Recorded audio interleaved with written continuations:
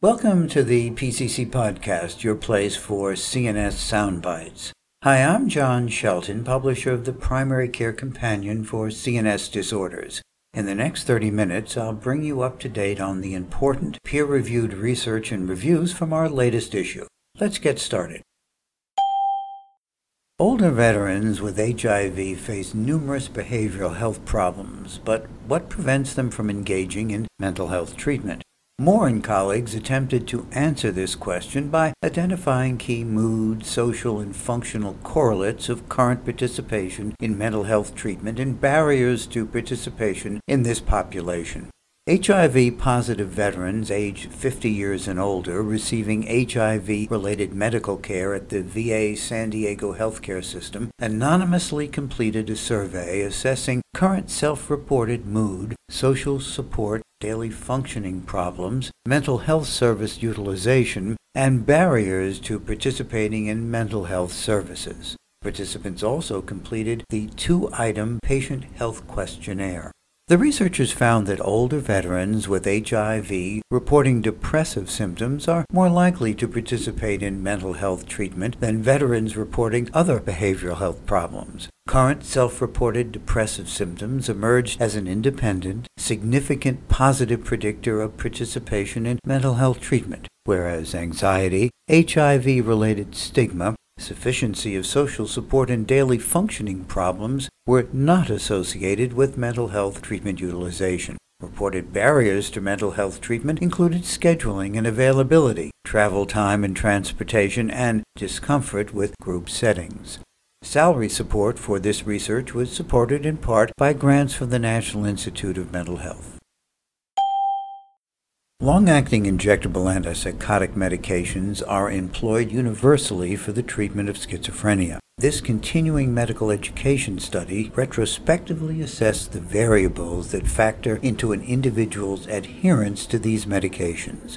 The data sample was obtained from the adult ambulatory services of a large general hospital mental health center. The sample included 120 women and 178 men ranging in age from 18 to 81 years who received at least one long-acting injectable antipsychotic during a 23-month period. The findings suggest that medication type, frequency of medication appointments, and program type may be key in increasing and maintaining long-acting injectable adherence. It is crucial that mental health providers find ways to support medication adherence in patients with schizophrenia. The authors emphasize that long-acting injectable antipsychotics should not be the last resort for treating schizophrenia, and many patients are adherent with these medications when treated at an outpatient level of care. Also, patients may be more adherent with monthly dosing. Why do people with serious mental illness tend to underutilize preventive health services? To find out, the authors of this study asked 350 people with serious mental illness who are using community mental health services for their perspectives about barriers and solutions to using preventive health services. The authors found that common barriers include consumers not placing sufficient priority on preventive health, physicians not ordering tests, and insurance reasons. Fear, knowledge, and transportation barriers followed closely as the next set of challenges. As for solutions, over 40% of the participants reported that they will complete the tests when they are ordered or if they get more information about preventive tests. In addition to improving health insurance coverage and access to primary care in people with serious mental illness, the authors suggest that potential interventions to increase use of preventive health services in this population may include providing patients with more information about preventive health services and reminding doctors to order the tests. Treatment of skin picking disorder is challenging, and most pharmacologic treatments have shown limited success. Could a trial of topiramate help patients with skin picking disorder? In this 12-week open-label pilot study, patients with skin picking disorder were treated with topiramate in a titrating upward dose. Topiramate improved time spent skin picking from 85 minutes to 30 minutes per day. 7 patients were very much improved or much improved on the Clinical Global Impressions Improvement Scale. Scores on the Skin Picking Impact Scale and Skin Picking Severity Scale also improved. The mean response time was about 8 to 10 weeks. Anxiety and depression symptoms improved after reduction in skin-picking symptoms. The authors conclude that topiramate appears to be a promising agent in the treatment of skin-picking symptoms. However, double-blind controlled trials are needed to further evaluate safety and efficacy in larger population samples. Greece has been in the grip of a severe economic crisis since 2008, and unemployment rates have tripled. It is well known that suicide attempts and actual suicides increase during periods of recession and austerity. Thus, this study examined the economic crisis in Gianna, Greece, in relation to recorded suicide attempts and unemployment rates from 2008 to 2015.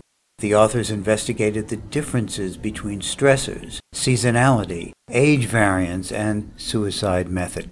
The results show that the rate of suicide attempts peaked in 2012 and remained relatively high until 2015. The most common method for the attempts was poisoning by medication. In addition, the most prominent stressors related to the suicide attempts were family problems and relationship problems between couples. There was a statistically significant relationship between suicide attempts and unemployment rates. A high proportion of suicide attempts of patients with psychotic syndrome took place during the spring and summer periods, and seasonality of suicide attempts was more prominent in men than in women.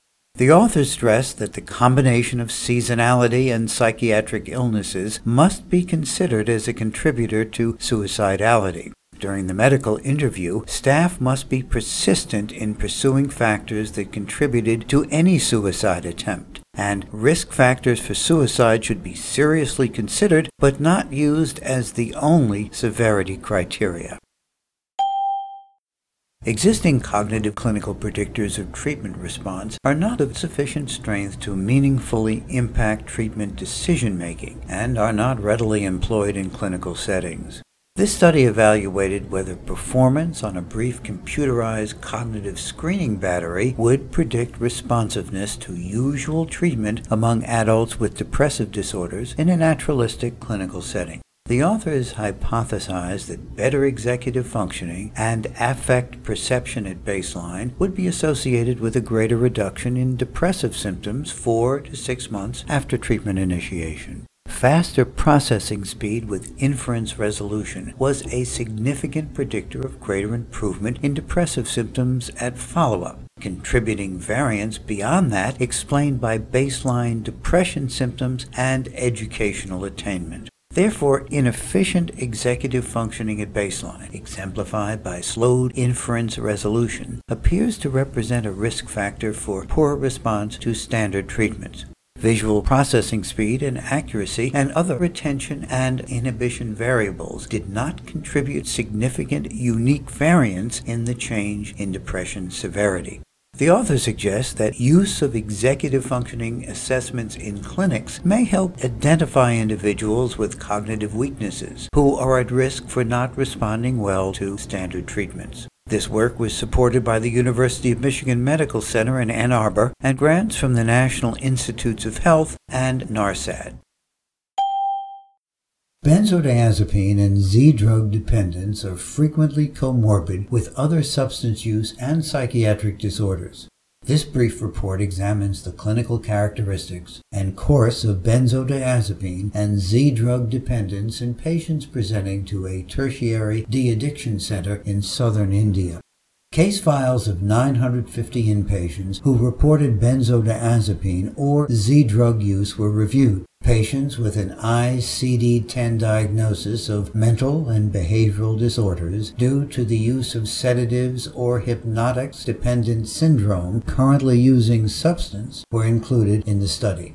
Alprazolam, nitrazepam, and zolpidem were the most commonly reported drugs of abuse. Alcohol dependence and opioid dependence were present in 22% and 24% respectively. Comorbid psychiatric illness was diagnosed in 39% of patients. Only 16.5% of patients had sedative dependence with no other substance use disorder.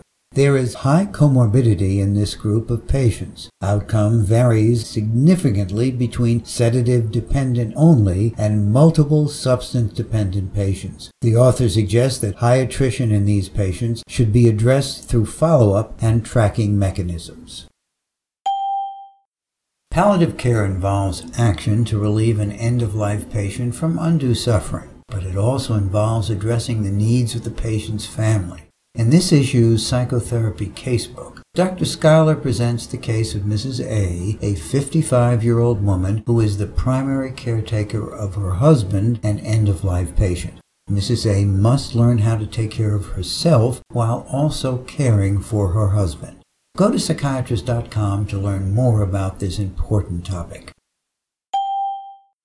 Please visit us online at primarycarecompanion.com to find numerous case reports on a variety of topics, such as cannabis-induced psychosis and suicidal behavior following a diagnosis of sleep apnea. You can also browse interactive activities from our CME Institute. We update our website weekly with new postings, so there is always something new to explore. Thanks for joining me for this summary of offerings in our current issue of the Primary Care Companion for CNS Disorders. This is John Shelton signing off. I hope you will join me for the next installment of the PCC podcast, your place for CNS Soundbites.